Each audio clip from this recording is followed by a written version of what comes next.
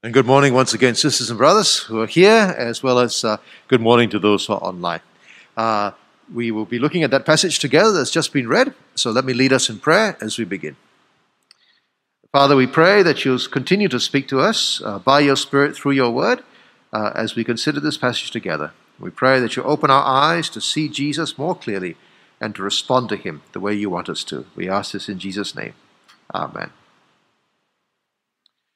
Imagine you have central crushing chest pain radiating down your left arm associated with shortness of breath. And you overhear the nurse saying that your cardiac enzymes are raised and you have ST elevation on your ECG. Now, you have the facts, but to get the whole picture, you need to understand the meaning. And you find out the meaning when the doctor explains that you're having a heart attack. And once you have that meaning, then you can begin to work out how you respond to that situation. Our passage today rounds off a series of miracle stories which form the bulk of Matthew 8 and 9, which we've been looking at in this present sermon series. As we look at our passage, we will see some facts, we will work out their meaning, and because in this passage the emphasis seems to be the response of the people to Jesus, it'll be time for us to make our personal response as well. So let's look at these last two miracles in our series. The first one starts in verse 27 with two blind men trailing Jesus. And they're crying out to him, "Have mercy on us, Son of David." Now, King David was the greatest king ancient Israel ever had. He lived 1,000 years before Jesus. God promised him a dynasty that would never end. So when Israel rebelled against God and he punished them with the exile, he also promised that one day he would restore them and give them a permanent king from David's line. In the opening of Matthew's gospel, in the genealogy, he's already told us that Jesus is a son of David. And these two blind men know that as well. And so when they come to him for healing, they're not just calling out, "Jesus, please heal us." They're crying out, "Have mercy on us, Son of David." They believe that Jesus is God's promised king. Jesus doesn't do anything until verse 28, he has entered the house. He wants some privacy, and we wonder why. The blind men follow him in, and then he asks them, "Do you believe that I'm able to do this?" He's not asking, "Do you believe that you are healed?" as if believing that you are healed somehow heals you. The power of very, very positive thinking. He doesn't ask, "Do you believe God can heal you?" Every Jew believed God was powerful and could do anything. Right? Back in the Old Testament, Exodus 4, God said to Moses, "Who has made man's mouth? Who makes him mute or deaf or seeing or blind? Is it not I, the Lord?" Jesus asked these blind men if they believe that he can do this. Jesus wants them to have faith, not a general kind of faith, but a faith that he can do what only God can do. "Yes, Lord," they reply at the end of verse 28. And he touches their eyes and says, "According to your faith, be it done to you."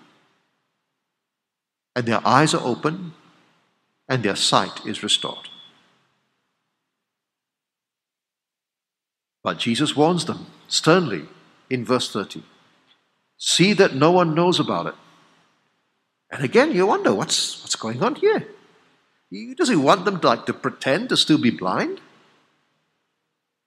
But the actual words of Jesus literally are, "See, let no one know." What doesn't Jesus want people to know?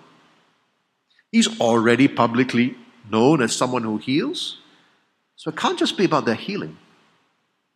But remember what they were shouting when Jesus led them into the house for privacy. "Son of David, have mercy upon us."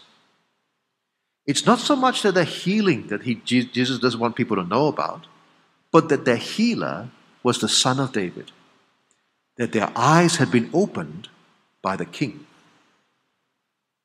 You see, Jesus had been telling people that the kingdom of God was about to come, but the time to identify the king was not yet ripe. For people had their own preconceptions about what God's king would do. They would have wanted him to raise an army, or to fight the Romans, to declare Israelite independence, to secure a political kingdom. But Jesus would bring God's kingdom in not by combat or negotiation, but by dying on a cross and rising again. His kingdom will be a very different kingdom than what people expected. And so until he can teach the disciples about his kingdom, it's better people don't realize that he's the king, or they'll try and make him king by force. But look what happens in verse 31. They went away and spread not the news about their healing, but his fame throughout all that district, or literally in the whole land. They probably didn't decide just to, we forget what Jesus said, let's go and do something opposite. Probably just happened, right? Maybe they shared it with a few people confidentially, and then a few more, and each of them told a few until eventually this is really confidential, but don't tell anyone about this. From the beginning of the story, drops off, and eventually this disobedient, healed blind men are responsible for the spreading news about Jesus. Well, the next incident that Matthew records begins in verse 32, where a demonized man who is mute is brought to Jesus. Now, demons are not the cause for all muteness. There's all kinds of reasons why a person might be mute. Matthew and the gospel writer is always careful to distinguish sickness from demonization. Jesus healed the sick and cast out demons. But here's one example where the man was mute and the cause was demonic. Yet, unlike earlier on in Matthew 9, Matthew is not so interested in the demon. In fact, he even skips the exorcism. He simply says in verse 33, when the demon had been cast out, the mute man spoke. Jesus gave him back his speech. Now, Matthew is showing us all this because he wants to show us the people's response. The crowds in the second half of verse 33 marveled, saying, never was anything like this seen in Israel. Now, there are many miracles in Israel's history, but as far as I can find in the Old Testament, I see no example of the blind speaking and the blind seeing and the mute speaking. The crowds can rightly see that what Jesus is doing is unique, but they don't actually understand the significance of it. They're very impressed by the facts, but they can't actually tell what they mean. All they can say is, nothing like this has ever been seen in Israel. Still, the Pharisees don't like it, and they certainly don't want those crowds to start following Jesus. They can't deny the fact that Jesus is doing incredible things, but instead of going back to the Old Testament to see their meaning, they choose to interpret the facts in the way that is most convenient for them politically. Yes, Jesus casts out demons. That's because he's tapped into the power of the evil one. He cast them out, they say in verse 34, by the prince of demons. So Jesus must be an evil man now. You see, everybody agrees on Jesus' miracles, but the Pharisees have given them a twisted meaning. Now, the Pharisees of all people should have gone back to the Old Testament to work out what these things meant. Because if they did, then they would have read prophecies like Isaiah 35, where we see the eyes of the blind opened and the mute tongue singing with joy. Isaiah 35 describes the time of God's redemption, the end of the exile, the coming of the kingdom. Remember, the Jews had been restored to the land physically, but there's still a sense in which their exile is not really over. But politically, they're still under the Romans. But more importantly, God's promise is still not fulfilled.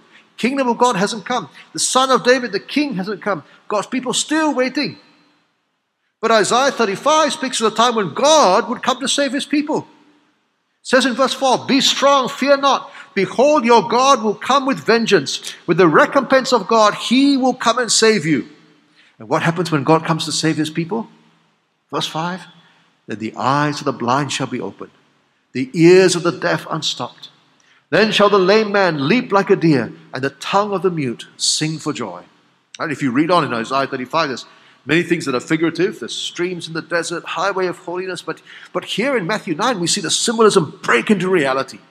The eyes of the blind are literally open. The mute tongue is unleashed. These are the facts. And the meaning of these miracles is that the time of the exile is over. God has come to save and rule his people. And ought to have been good news for first century Israel. That's what the Pharisees should have been able to see. That's what they should have told the crowds. But instead, they led them astray by making up some excuse not to follow Jesus, in spite of the facts that were before their eyes and the Old Testament in their very hands. But what about us? Are these healings significant to us in 21st century KL? Oh yes, they most certainly are. Because you see, Israel's exile from the land is a picture of something much bigger. Israel's exile from the land is a pointer for the far bigger exile that we human beings have been under since Adam and Eve, our ancestors, were expelled from the Garden of Eden. In the garden, they had been God's people in God's place, under His blessing and rule, living in unspoiled relationship with God, with each other, the environment around them. But when they disobeyed against God, when they rebelled against Him, when they sinned, they were exiled from the garden, just as Israel would later be exiled from the land. And ever since then, as a human race, we have been living outside the garden. And just as God promised a return from exile for Israel, God has promised a return for us. You know, sometimes in biblical prophecy, the two are superimposed on one another because one stands for the other. And so while Isaiah 35 speaks initially about a return from exile, it's actually speaking about the bigger return from the bigger exile. And the promise there is actually everlasting joy upon the heads of the returnees. And so when Jesus comes to announce the return of the exile and the coming of the kingdom, He's not just there to solve an Israelite problem. He's not just there to fix the sign. He's there to fix the reality to which the sign pointed. He's going to bring an end to the exile, all right, but not just the exile of Israel, but the exile of the world that has rebelled against His Creator. He's going to bring us once again to be God's people, God's place, under God's blessing and rule. He will bring in the day when, in the words of Isaiah 35, sorrow and sighing shall flee away forever. No more death, or mourning, or crying, or pain. No more blindness, no more deafness, no more muteness, no more demons. The miracles that were done in Israel were pointers to that day. They were foretastes, they were shadows, powerful pictures that spoke of what's to come. The physical healing of the people in the land pointed to the healing of people all over the world from sin and its consequences. The ultimate healing, the restoration between God and humankind, which Jesus achieved on the cross and will one day bring to fulfillment when He returns in glory to usher in the new creation. And these miracles not only picture this happening, they also tell us who brings in this healing for creation. It is the Son of David, the King, God come to save and rule His people. Jesus Christ, the ultimate God-man, the ultimate healer. And finally, they also show us how we can have a part in that healing and restoration. It is by faith in Him. That's why this faith is so important here. It's by believing in Him and crying out to Him for mercy and rescue. Jesus is God. He could have healed people without faith, but the healings are so important because the faith is so important because they're pointing to the ultimate healing of salvation from sin and death and hell. And that real rescue to which all these healings point is something that can only be received by faith. It is by trusting in Jesus, like these two blind men did, that we are saved. It's by believing in Him as King and throwing ourselves at His mercy that we can be forgiven. It's by relying on Him and Him alone we can escape the judgment and have eternal life with God in the new heaven and new earth as God's people, God's place, under God's blessing and rule forever. Friends, we've seen the facts. We've seen the significance. But the main point of this passage is to help us respond. The Spirit, through Matthew, has shown us here how three different groups of people responded to Jesus. And in this concluding set of miracles, in this section of Matthew, we need to ask ourselves, who are we like in this story? Who are you like? Are you like one of the people in the crowds, impressed but clueless, having the facts but not the meaning? Well, today you've been given the meaning. There's no more excuse for just a positive but inadequate response. Are you like the Pharisees, opposing Jesus, saying terrible things about Him, accepting the facts but horribly distorting the meaning for your own convenience? Please don't be like that, lah. Or are you like the blind men? That's the one you want to be like. These blind men. These blind men could see that Jesus is the Son of David, the King, that he could save them. And they cried out to him for mercy. Have you come to Jesus like those blind men? Have you come to see that Jesus is the promised King who came to save and rule his people? Not just in the abstract, but in the personal. He is the only one who can rescue you from something far worse than physical blindness. He's the only one who can save you and can save me from our sin, from the wrath of God we so richly deserve because of our rebellion and our failure, from the death and eternal punishment of hell that would otherwise be ours. For he took our sin, our punishment for us on the cross. He's the only one who can bring us back from the exile, who can bring us to God, who can take us to heaven when we die and raise us up on that last day. You can't achieve that for yourself any more than those blind men could make themselves see. If you have not done so, then please cry out to him like that blind man, Son of David, have mercy on me. And when he asks you, do you believe I can do this? You say, yes, Lord, to him. And he will say, as he said to those blind men of old, according to your faith will it be done to you.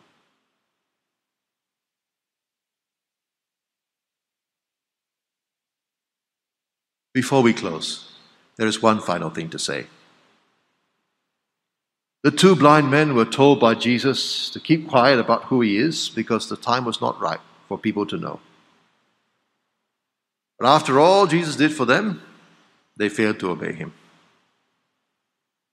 Well, thank God that we don't have to keep quiet today. Times have changed, and now is not the time to be silent. The King has died, the King has risen again, the King has entered his kingdom. All authority, he has said in Matthew's Gospel, the end of the Gospel, all authority in heaven and on earth has been given to me. Therefore, go and make disciples. We have been rescued, friends, in a much bigger way than these blind men. And who Jesus is no longer a secret. We have permission, and not just permission, a command to declare it to the world. So unlike the blind men, let's make sure that we obey our instructions. Let's pray.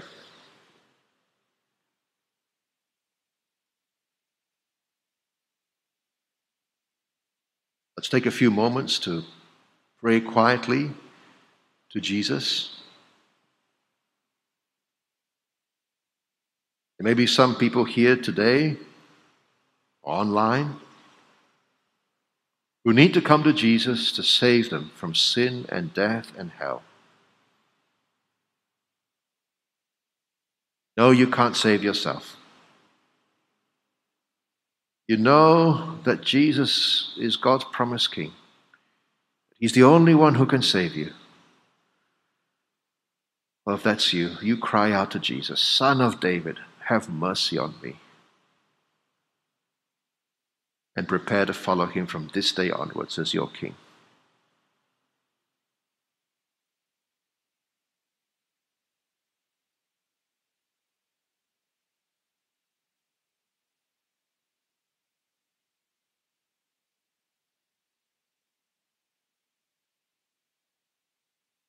Maybe others who know the mercy of Jesus in your life, you know him as the King who has saved you, then ask him to show you one thing that you can do to let someone else know about him.